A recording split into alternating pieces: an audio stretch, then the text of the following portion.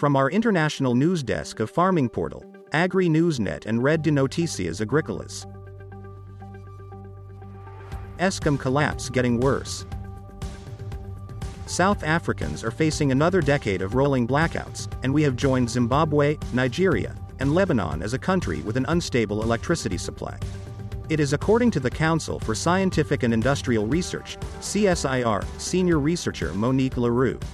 Leroux said the South African economy lost 560 billion rand because of load shedding in 2022, and things are unlikely to change in the next few years. She said although it is challenging to predict the future, another 10 years of load shedding is a possible scenario. President Cyril Ramaphosa told South Africans that plans are in the pipeline to end load shedding, which include returning Eskom's generation capacity to optimum performance. This responsibility will be given to capable and qualified individuals. We will also lead a campaign against illegal connections, he said. Many people are skeptical about Ramaphosa's promises as it is nothing they have not heard before. In September 2015, Ramaphosa told the country load shedding would be over by September 2017 at the latest. In another 18 months to 2 years, you will forget the challenges that we had with relation to power or energy in Eskom ever existed, he said. Load shedding continued, and on the 30th of September 2019, Ramaphosa told the country, a clear strategy to place Eskom on a sustainable path of recovery was being finalized. Ramaphosa announced the plan during his State of the Nation address on the 13th of February 2020, but he has not followed through. This is an audiocast from our international production studios.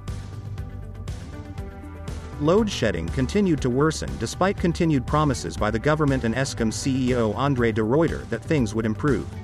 Corruption and greed have seen criminals steal the power utility dry under the guise of Black Economic Empowerment, BEE. Race-based policies like affirmative action have destroyed institutional knowledge and skills at Eskom. These challenges are not effectively addressed. There is still widespread corruption at Eskom, and the government has doubled down on race and gender policies at the power utility. The impact of Eskom's deterioration is clearly seen in data shared by energy expert Chris Yellen. Yellen tracked Eskom's total week-on-week energy availability factor, EAF, the percentage of Eskom's fleet producing electricity relative to its maximum potential generating capacity. It showed that the EAF rapidly declined over the last 5 years, dropping to nearly 50% in December 2022.